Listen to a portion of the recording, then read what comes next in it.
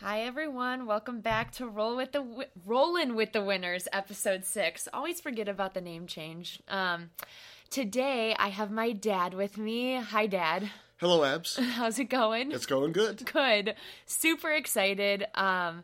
So the episode, as you can see, is titled The Master of Time, Space, and Dimensions, which is another name for my dad other than Jeff. His second name would be the Master of Time, Space, and Dimensions. Can you tell them about why this is your name? Well, I think first off, it was something I kind of made up on the spur of the moment when I started dating your mother to impress her about all this knowledge and trivia and questions I always get, how I'm able to answer all these questions. So everyone's always asking me, how far do you think it is to get there? What time will we get there? In golf, people are always like, where did my golf ball go? I'm like, you're 10 feet in front of the third tree on the right. What year did something happen? Who did the Cavs draft? I know all of that stuff for some reason. And the unimportant facts. You have it all. Yeah, exactly. My brain is clouded with a bunch of stuff like that. So it's kind of stuck. I like it. Another thing that when he started dating my mom, I asked him at one point, obviously years later now, once I am born, I was like, Dad, what was it about Mom that really drew you to her, made you decide, this is who you wanted to marry? And the first thing he said was, well, she really likes sports. And I was like, man, that is my family in a nutshell. It makes so much sense. But just to warn the listeners today, my dad has a cold, so he sounds rough, and I am hungover, so I am going to sound rough as well. So, we're going to push through, and it's going to be a good time. Maybe they'll cancel each other out, actually. They'll come off perfectly, yeah. So the first thing I want to clarify is from last episode, I talked about the college and professional overtime and the comparison between the two. And luckily, my dad, being the master of time, space, and dimensions, found the article right after he listened to my episode and sent it over to me talking about the slight change in the college overtime rules. It doesn't really change my argument because college is still far better than the NFL overtime, but it does fix the one criticism I had, which was that the players are very fatigued. They don't get a lot of rest. So they did add in rest periods after the second and fourth overtime, correct? Yeah, I'm not aware of that, but there is the kind of the change to just start going for a 2-point conversion. And then after the fifth overtime, you start going for a 2-point conversion, just back and forth, which I think is even more exciting because it's one play, you have one shot, and you just got to go for it. So I think it'll make it even better. Still far better than the NFL. They should honestly even just adopt that as well, too. But shout out to my dad for sending me that article because it literally came out, a week before I posted that episode? That's right. Yeah, one other criticism that I have about the NFL overtime lately that I haven't told you about yet is for some reason they've changed the NFL overtime to be a 10-minute period. And yes, they did. And I'm telling you, there are teams that can use that whole 10 minutes. So even though there's this field goal, touchdown type of thing going on, I've seen a lot of games where the clock is completely chewed up and that second team doesn't even have a chance at all. So it's it's so fair in college. Right. Both teams have a chance to score. Same as in a real game, and it's so much more exciting. Yeah, and my dad is obviously also a huge Browns fan too, so those ties last season were beyond frustrating to end like that. So yeah, just wanted to clarify that because I don't want to get the rules wrong. I want to make sure I know what I'm saying. So I want to talk with my dad now about something that happened last week that we were kind of discussing. So Mike and Mike has been a show that we have kind of taken to over the years. Actually, do you want to first talk about your Mike Golic, your love for Mike Golic? Yeah, so as most of your listeners know, we're from Cleveland, and Mike Golic's originally from Cleveland.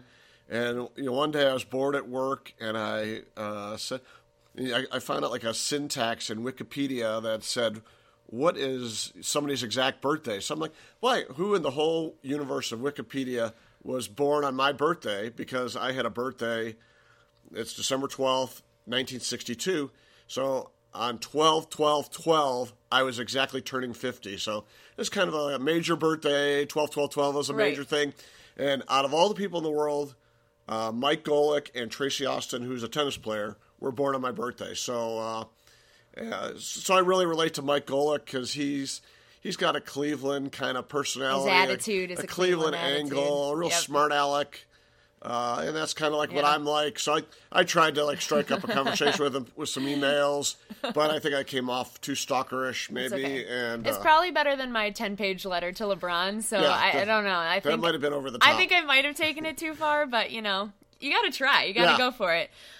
So we were talking about something they were discussing on their show was about Draymond Green and the complaints in the NBA over every single call, and in particular, Draymond.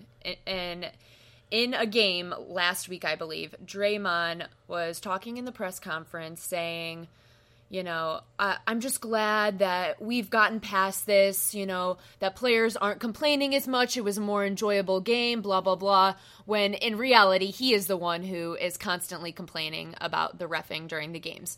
So Mike Greenberg, correct? Yes. He was the one who kind of clapped back at that and was like, hey, that's kind of hypocritical of you considering you're the one who's always, being the one complaining. And Draymond's response to that was, that's funny that you are, that's funny that you are taking the stance. Oh, no. Okay, so Mike Greenberg's was, that's funny that you were taking this stance considering you complain about calls more than anyone else in the game. And then Draymond's response to that was, this was less about players complaining on the floor and more about your boring-ass show has spent the last 2 days talking about foul calls and not one X or O, but that does seem to be your strong suit, so proceed. What is your take on this kind of exchange that they had here? Well, as you know, I've really kind of since the Cavs had the run with the Warriors, just complaining about Draymond Green, that it is annoying to watch him. Yeah. He literally complains about every call, regardless. Yep. And so, in my mind, when you complain about every call, it's a credibility issue. You're doing it to further your cause, to further your agenda, and it's awful. Right. It's to the point where I turn away when I see him. And even in particular last year, I mentioned to you earlier this morning, the Tristan Thompson, Draymond Green technicals last year, completely baited by Draymond Green the whole time. And got thrown onto Tristan at the end. Yeah. Like it was put onto him as if he was the one who did it. And it was all Draymond, if anybody ever closely watched that series. Yep. And I really think the NBA needs to consider a zero-tolerance policy for complaints. So I agree. You're going to allow everybody their first reaction. Your natural reaction. I didn't make that foul. I can't complain. You get to go just a little bit longer with that, but then at some point it stops. Right. And if they come back to you again, you got to tee them up immediately. Yep. And I'm thinking that it's like Pavlov's dogs, and it'll change their behavior. Condition them, yeah. That they have been enabled and coddled and ratings and whatever else. And, I get enough sentiment out there. The NBA is still very popular, but a lot of people I talk to, we're all just very sick bored of the complaining. Yep. And, we in Cleveland believe the Warriors complain excessively. And, it's so much so that Houston went to the NBA this year and said, hey, we've got film evidence that they screwed up 18 calls in our critical Game 7 that we had last year. Right. So, it's to the point of perhaps influencing games. So I agree that there should be gamesmanship, there should be that, but the players, one of the things that happened in our family's history is a youth football game that my son was involved with. There was kids that were complaining, and the coach shut it off. He's like, I'm the only one who's ever going to talk to the officials, and nobody else could do anything at all. And that's kind of, we got to get back to that. Right. That, okay, it's the coach who could work the official, can do that. But the players, They got to stop. Yeah. Well, and it feels like a double standard at times, too, because there are some very calm and collected players in the NBA, and if they complain one time and overreact, they get that technical right away. But Draymond Green so consistently does it that it's only if he takes it to, like, level 100 that they'll give him a call. But he's constantly already doing that so much worse and so much more often than everyone else and doesn't get the calls for it. It's like there's a different standard that he has to hit compared to what everyone else has to hit. I agree with that 100%. Like that happened regularly where like our guy would do one thing and they tee him up and they're like, what, have you missed like the last 5 plays? Yeah. That, so 100% agree with that. Yeah.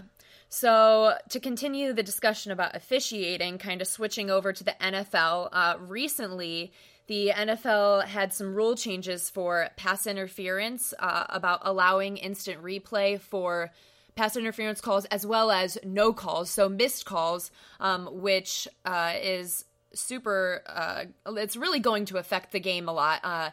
The funny thing about this vote, as I was researching it, because each team gets to vote on it, the vote passed 31-1, and the only team to vote no on this rule change was the Stinkinati Bengals, which is a name coined by my father, Stinkinati.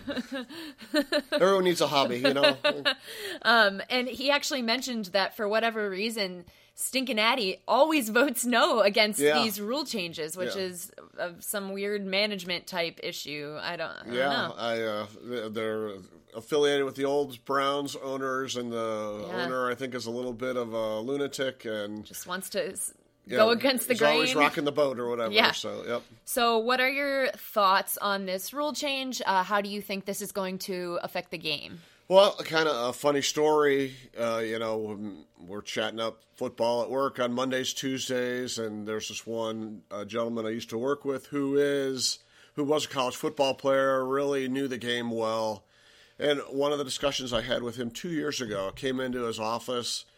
We're talking about the weekend of games, and I'm just like, man, I'm telling you, pass interference is just like a game breaker anymore in the NFL. That there is a call late in the game that changes the game. Yep. And most of the time, it would be a call where interference was called, but in the kind of the replay view, it was like, that should just be a no call. It was, the guys are all over each other. They're banging into each other. You really can't say who interfered with who. So most of the time, it would be a reversal down to a no call. Now, of course, there's the obvious call in the exactly, the NFC Championship games game. where, that was just should have been a call. Yeah, and that literally affected who went to the Super Bowl. So I think that was like where we finally decided to draw the line, like a change needed to be made. So, I think it's a good thing. I think it just, and the fact that the NFL as well awards yardage is also an issue with this situation, because college is 15 yards. It's not as brutal as a penalty. Maybe you limit it to like the last 5 minutes of the game, 10 minutes of the game or something like that, so that it's not every play. Right, because then my worry with that is that there would be too many calls, and there's already so much stoppage in the game for flags that it could get excessive. Sure, and that was my main beef is like when the situation of my office story. It's late in the game, a critical thing. Really somebody matters. gets the interference call, they end up winning, and you're just, oh my gosh, what a little bit of a tainted win there. You know? So I think, every sport has got to acknowledge the impact of 20 different cameras at their sport. Yeah. And that you need to take advantage of that technology. It's at our hands. Otherwise, it's, fan revolution. We're going to... Right. I don't know if New Orleans will ever recover. Yeah, I don't think they have still, and it's many months later, and still even all the players, I know Michael Thomas all the time will still tweet about it, just like, man, I can't believe that happened, there's some 8-year-old kid walking around in New Orleans right now that's going to die 100 years from now, and he's going to remember. He's going to be like, okay, we still got screwed over in that interference call. So it was the worst day of my life. It's there's long memories out there. Yeah. So, kind of going back to the fact that there is a lot of stoppage already in NFL games, and we've kind of talked about this, that every single time there is a kickoff, there is a flag thrown on. Literally, I'll be sitting there watching a game with my dad, and the kickoff happens, and he's like, hey, Abs, there was a flag. Yeah. Because every single time, without fail, there is one thrown. What do you think we could do to maybe kind of get rid of the fact that this is happening so much, like a solution to that? Yeah, so certainly backing up your facts, it is more than half the times a kickoff and punts a lot of times end up with a flag called. Right. They've been trying to do some rule changes to make the kickoffs and whatever more relevant. They're still pretty irrelevant, especially in the NFL. Yeah, it's I mentioned to you earlier, I've noticed that the Patriots all the time do the fair catch on the kickoff because so many times your guy runs it back even, and good, he had a good run back. He got to the 40 yards, but then all of a sudden there's this penalty call, and you're back at the 12-yard line or the 7-yard line. Right. So I think the Patriots have cut bait on that. They're like, you know what, we're taking the fair catch. We're taking the ball at the 25. Right. Rather be safe in the situation than have it backfire. Right.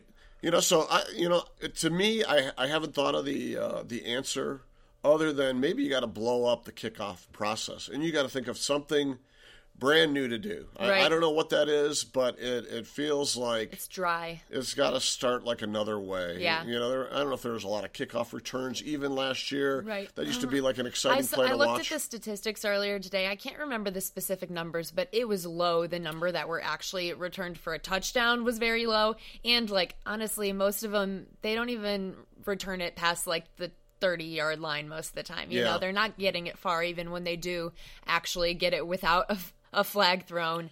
They don't get super far typically. So either you just do a coin flip for who gets the ball in the 25, or maybe somebody could think of something new that's interesting.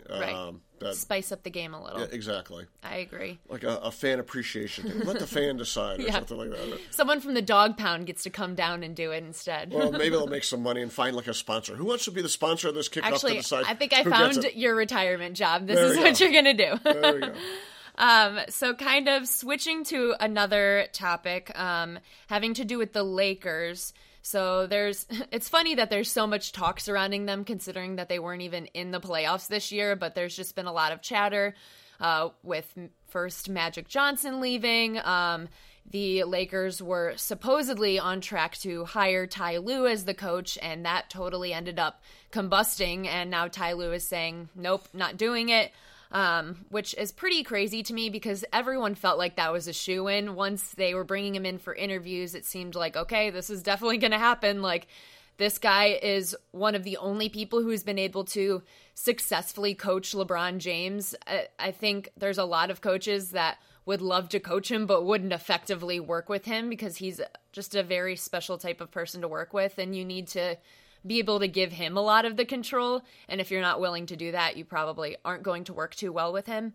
But recently, I think a couple days ago, the Lakers fans were protesting outside of the Staples Center. They had posters, some of them very ridiculous, protesting just the team, the organization in general, all the bad years they've been having. It's been kind of going on for a while for them. The only thing that upset me about this protesting was a lot of the social media posts from SportsCenter or Bleacher Report were posting about this, but it would be with pictures of LeBron, and I don't really feel like it's as much of a LeBron issue as it is a internal management, organizational, very deep-rooted issue. So what are your thoughts on these protests and just the Lakers as a whole right now on how they're operating? Well, a couple of things come to mind. First off, I'm surprised LA even cares. Yeah, I know. They are a pathetic sports town. Yeah. To get two NFL teams back in their same year, one playing in a soccer stadium that's only a quarter full when they're playing a home game, and then finally both of those teams make the playoffs and they start filling their stadiums some. Right. But it's football comes back after 20 years and your stadiums are vacant. So, and then I have another story. I traveled out to LA a ton back in the 90s or the 2000s or something like that. And my story is that one time I went out there and UCLA was playing in the national championship game in basketball. Oh, I remember you telling on Monday the story. night. And so I go to this meeting in LA, actually north of LA in Ventura, and I'm like, hey, who's watching the game tonight? Trying to make like some sports chatter, and everyone's Right. like, what game's that? And I'm like, are you kidding me? Nobody knows that UCLA's in the finals? Right. So, That would be like living in Columbus and not knowing Ohio State was in the national championship. Yeah. Like yeah, we're definitely different states. They've Yeah. got different priorities out there. So yeah, part of me says I'm surprised LA cares. For some reason I've seen a lot of headlines about even when LeBron went to LA and like kind of wanted to be the face of LA, and Right. like I guess like hardcore Lakers fans were defacing yeah. stuff, because you can't take it away from Kobe. there were like or- murals that they were like ruining of LeBron because of Kobe. Yeah. Yeah, it's like everyone's like loyal to Kobe, loyal Yeah. to Shaq, whatever. So that I don't understand. Like, Yeah. why you wouldn't want to have like a new tradition? Right. So a lot of things aren't making sense to me on Yeah, that. not adding up. So yeah, I don't know if it'll work. I know Ty Lue didn't take the job because he got lowballed. Right. The salary at the end And of the day was not enough. he's won a championship. Like, that's like disrespectful in a way that they were just kind of expecting him to Yeah. come for whatever, which is what I think their mindset was. They're like, oh, Ty Lue's going to want this. He's going to take this job. Right. We don't need to. And then he probably felt very He disrespected just by walked away. that. He walked away. He's Yeah. like, I don't even want to hear another negotiation with you. Right. I'm just walking away. Yeah. And if- I have no idea where they're going to go from here in terms of who they're going to want. I don't know. It's hard, like I said, to find someone to effectively coach with LeBron. I think you have a lot of strong personalities as well with the Ball family, even though I think they've kind of been honestly, since LeBron came, I think something with his camp probably was like, this family needs to shut up, or like, it was like in the contract. Somebody whispered something in their ear. Yeah, like, because okay, enough is enough. I haven't heard from LeVar too much since LeBron joined the Lakers, which I am totally okay with as well. I never really enjoyed hearing him talk too It much. could just be that the media decided not to report on him anymore. That's true. I mean, maybe the media made him the star that he is, and Yeah. it really. Well, it bothered me. He used to go on Colin Cowherd's show a lot, and I was like, why is he bringing him on? Like, you're just giving him a platform Right. to sound stupid. Like, don't give him the platform. Like you said, just don't report on him, and then nobody cares. Nobody's going to listen. But, I mean, I think in this case, it was probably LeBron's camp being like, Yeah, You I'll need- tell you, when you you start need to looking stop. at the world through the ratings lens, I need to increase ratings to my Yeah. show. You really start becoming a little skeptical of a lot of the stuff that happens I'm out sure. there. So, yeah, but back to LA, there's a lot of mixed signals out there. So, Yeah.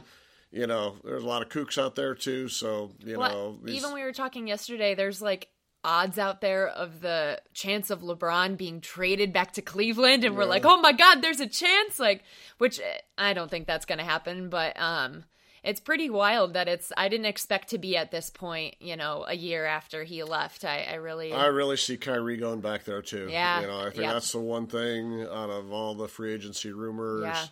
that makes a lot of sense.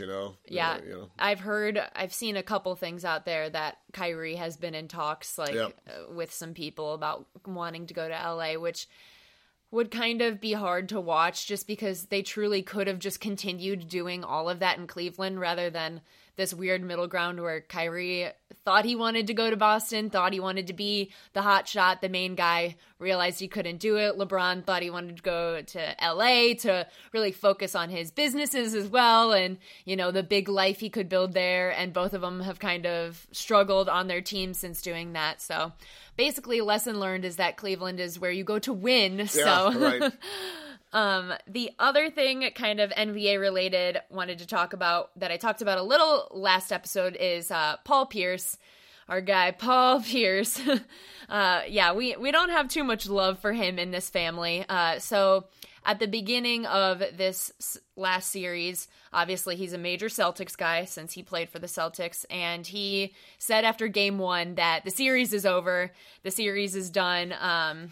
Clearly, it was done in the opposite way of what he thought it would be. But I saw this great poster that was posted all over Milwaukee on the streets, and it said, looking for Paul Pierce, last seen making stupid comments on ESPN. If you have any information, please call 1414 Bucks by 5 or whatever, which I thought was phenomenal because, I mean, he just says a lot of stupid stuff. What were your thoughts on those comments he was making? I've just, we've always had a big problem with him, and just kind of evaluating his commentary and his intellect and whether I was a better person for having heard what he said over the years. Over Everyone and over in this room is now dumber for having listened to it. Billy Madison Pierce. But he doesn't add anything. I don't like his insight. He's such a homer, too. Oh, yeah. Too far. Everyone has their biases, and you're aware of that, especially when it's a player from the sport that they played.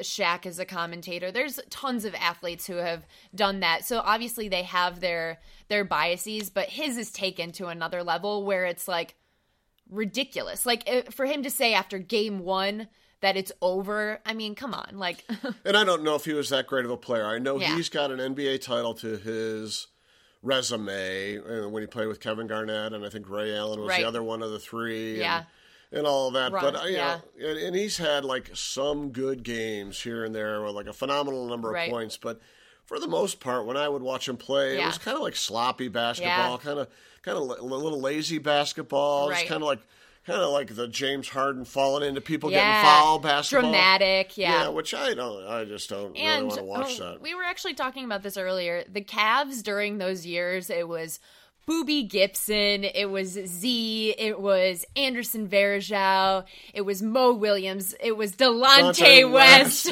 Like, those were our core guys. So honestly, not overly impressed that was like, oh, the Celtics really got us. Like, okay, LeBron was like the only legitimate player at the time. I mean, it was exciting because we were making it far, but I mean, to have Boobie 3-ball got it be the highlight of the games was pretty shocking considering he looked like a maybe 12-year-old boy. That's maximum, I would say. Yeah, exactly. Nice little baby face he had there. But yeah, it's a struggle listening to him talk, definitely. So we were talking about this yesterday. We were at a wedding yesterday, and I asked him if he could get dinner with one sports figure, who would it be and why?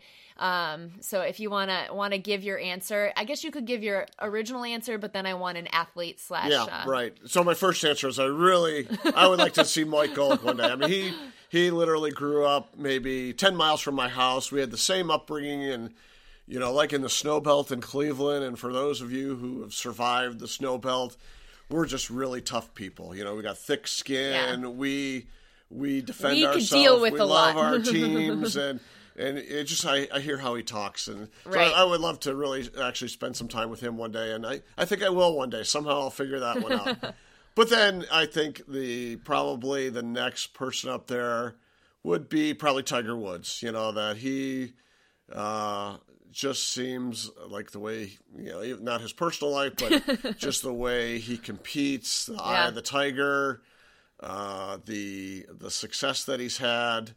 I would just really like to spend some time with him and talk with him and get his view on life and all that. Kind of interestingly enough, I saw an interview with Tiger the other day, and like his favorite musical artist, some like random woman was doing like a car interview with Tiger Woods, and he was like, "Oh, I really like the 80s music. I like Michael Jackson. I like Prince, who are two of my favorites." He goes, I like music before like today's music. Today's music is just angry, is what he said. So I'm like, oh, wow. You guys would get along great. We get along great there, too. Go to an Earth, Wind, and Fire concert together. I'm sure he likes Earth, Wind, and Fire. Yeah.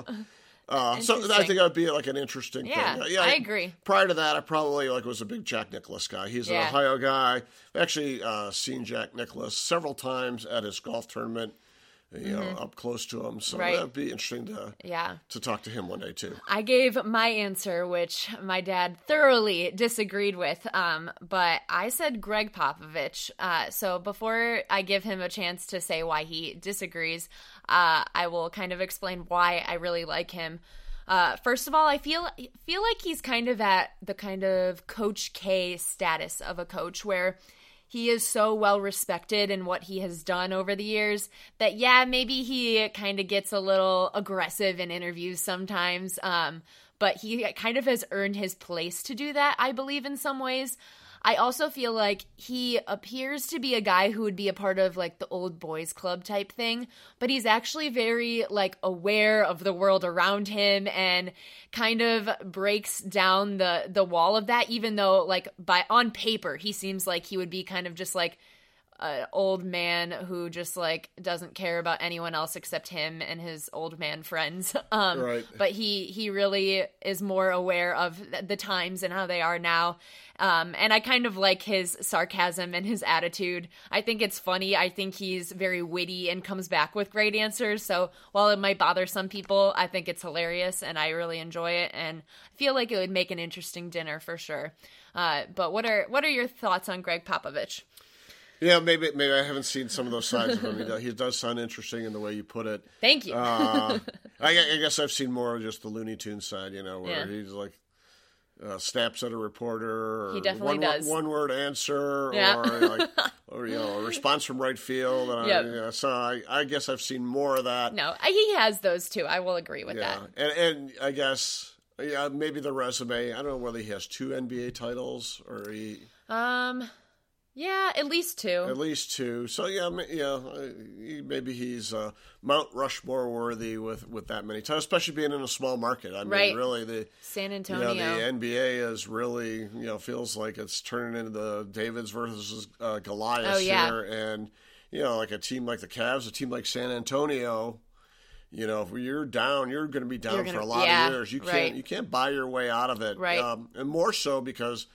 It's a player. It's a player dictated league. It's like they run the league. It's not like the Cavs are in a bidding war. It's like no, the player says, "Hey, I'll sign with you." Yeah, and they kind of have arranged the whole league, and it's kind of arranged around the large markets. Right. And it should be kind of. I am getting off your question, but like the next NBA bargaining session where they ratify a new contract. It's going to be interesting because. I think the owners are going to want to – they have no control today. Yeah. They're going to want to take back some control. Right. And they're going to say, hey, we're going to change the cap. Yeah. We're going to change loyalty programs. Mm-hmm. We're going to change something to make it so where it isn't the wild stinking West. Right. And every July, the news is about the 20 free agents. Where are they going? Where are they going to go? Yeah. And the teams are like in the dark. They don't even know. They just kind of, and it's so few players who really run the NBA. It's not like, I don't feel like it's much as all of the players. It's like the top core group of players pretty much decide what they want to do and pick and choose who they want to bring along with them to that, So like LeBron has that kind of effect to be like, hey, this is where I want to go. This is what I want to happen here. This is what's going to happen. So it really, especially compared to the NFL or the MLB, where it's kind of like, I mean, there's a lot of money in the MLB, but it feels like the players don't really have a say in where they go or where they're at. They're told because, they don't have as much of a say in what happens. It almost feels like it could partially be because there are so few players on the court at a time in an NBA game that they do have the ability to single-handedly control a team more so than in football where, yeah, you could have a great quarterback and obviously that's important, but that doesn't necessarily like show you how successful that team's going to be because there's more pieces in the works. Yeah, and I think really like comparing it to football, it's kind of some weird things. First of all, like the average tenure of a football player is like 3.1 years or something like that. So, football players come and go. Injuries are a bigger part of the game. Kind of football players are kind of behind that helmet. You can't really see them. You don't connect to them as much. Yeah, like the NBA players are like way out there. Yeah. They become your franchise. You feel like you know them. Yeah, like the symbol of the Dallas Cowboys isn't Zeke's face. It's that cowboy symbol. But the symbol of the Lakers now is LeBron or whatever. Yeah. So most people probably don't even know what some of their favorite NFL players look like because they're covered all the time. Yeah, you can walk down the hall and I didn't know that who that was. So. Right. And baseball players are just paid an obscene amount of money. There's got to be a day of reckoning in baseball. Oh, yeah. I don't know how the Padres could pay whatever for Bryce Harper, $40 million a year for 10 years. Who can take on debt like that? Yeah. It's getting out of hand, yeah, for sure. Somehow there's going to be a correction. And even though in baseball, yes, you can see the players' faces, but it feels like there's a huge disconnect for some reason between the fans and like the actual character of the people that exist in the MLB. I mean, most people probably could, unless you're a true core baseball fan, most people probably couldn't name like 10 players in the MLB right now, you know? It's kind of strange that compared to other sports, most people probably know their team and all the big hot shots in the rest of the league, but in the MLB, I mean, you're not going to know that. Back in the days where the roots of the Master of Time, Space, and Dimension was taking place, yes. I would read the newspaper cover to cover every day. I was only like 5 years old. And I would lay on my ottoman and I'd read the whole paper, front page, sports page, and I knew everybody on every team. Yeah. But I'm like so far from that. I don't know hardly any players on any team anymore. Sarah used to, even when she was 2 years old, would like list off the Indians roster. Yeah, she knew the whole Indians roster. Yeah, so. It used to. I don't know what's changed, what the disconnect is, because I don't think it's just us in this that. There is a disconnect between the players and the fans. I think it's kind of widespread where it feels like baseball has kind of lost that, other than maybe like 3 or 4 of the major guys in the league and other than that. Yeah, it could be. I kind of heard this the other day. It could be that people are just viewing baseball as a little bit more boring sport. Yeah. You know, you can Not go to a lot a game, of action. You can go to a game and nothing happens. Whereas you're going to go to an NFL game, for sure something happens. Right. You know, there's going to be a score, there's going to be an interception, which are going to get you on your feet and clapping. Right. But, I mean, you could probably go to a baseball game and not clap one time. Right. You know? When we've talked about, like, I watch the Indians, love to watch the Indians play. I would never just, like, sit down and watch a baseball game of teams that I didn't know or really care about. It has to be the Indians. But in the NFL or... definitely the NFL. I could sit down and watch any NFL game, any 2 teams play, and find it interesting. It doesn't even matter who the teams are. I think it would be exciting either way. In the NBA, yes, I think right now the league is just annoying with the way it is that teams are so drastically amazing and so awful that it's a little bit extreme right now, but still I could enjoy a basketball game. Like I could just turn on a basketball game. There's a lot of action. Doesn't necessarily matter who's playing. Could enjoy it. But in baseball, I don't think I could just put on 2 random teams and get into unless you're desperate. Unless I'm desperate. Nothing else is on the television. Or unless I want to have TV on as I'm trying to go to sleep at night, you know? Yeah. Put that game on. Yeah, put that on. All right, so to kind of close out the episode here, I want to ask you what your favorite moment that you have witnessed in sports is. It cannot be anything dealing with the 2016 finals because I have answered that on this show. Oh, Sarah wow. has answered that on this show. So your call. You could have been there or not been there, just something that you've watched happen. Boy, that's funny. So I would have said my experience at Game 7 out in the Q Arena courtyard. I just haven't wanted that to be all of my answers on this show. So interestingly enough, I have been, for sure. It's the 2002 OSU championship against Miami. I went to Tempe, Arizona. I saw that game. It was a 3-day trip. And actually, interesting that we're going to Arizona here in a little bit. But I went out there the first day, and we partied and goofed off. Next day, I played golf, and then the game was at night. Oh. And then the next day we went home. So it was like a 3-day trip. But it was like amazing. It was like fantasy world the whole time. Was that the Fiesta Bowl or it was at Arizona State's campus at the Fiesta Bowl, and best money I ever spent. Yeah. But then I had to go and ruin that and go see them play against Florida 4 years later when Ted Ginn Jr. got hurt on the very first play, and we got when he was running it down. Oh, I remember that. And we got shellacked by Florida. So I saw that. Shortly after that, though, well, I guess not that shortly after, but soon after that, we got Urban Meyer to come over to our side. That was a nice thing.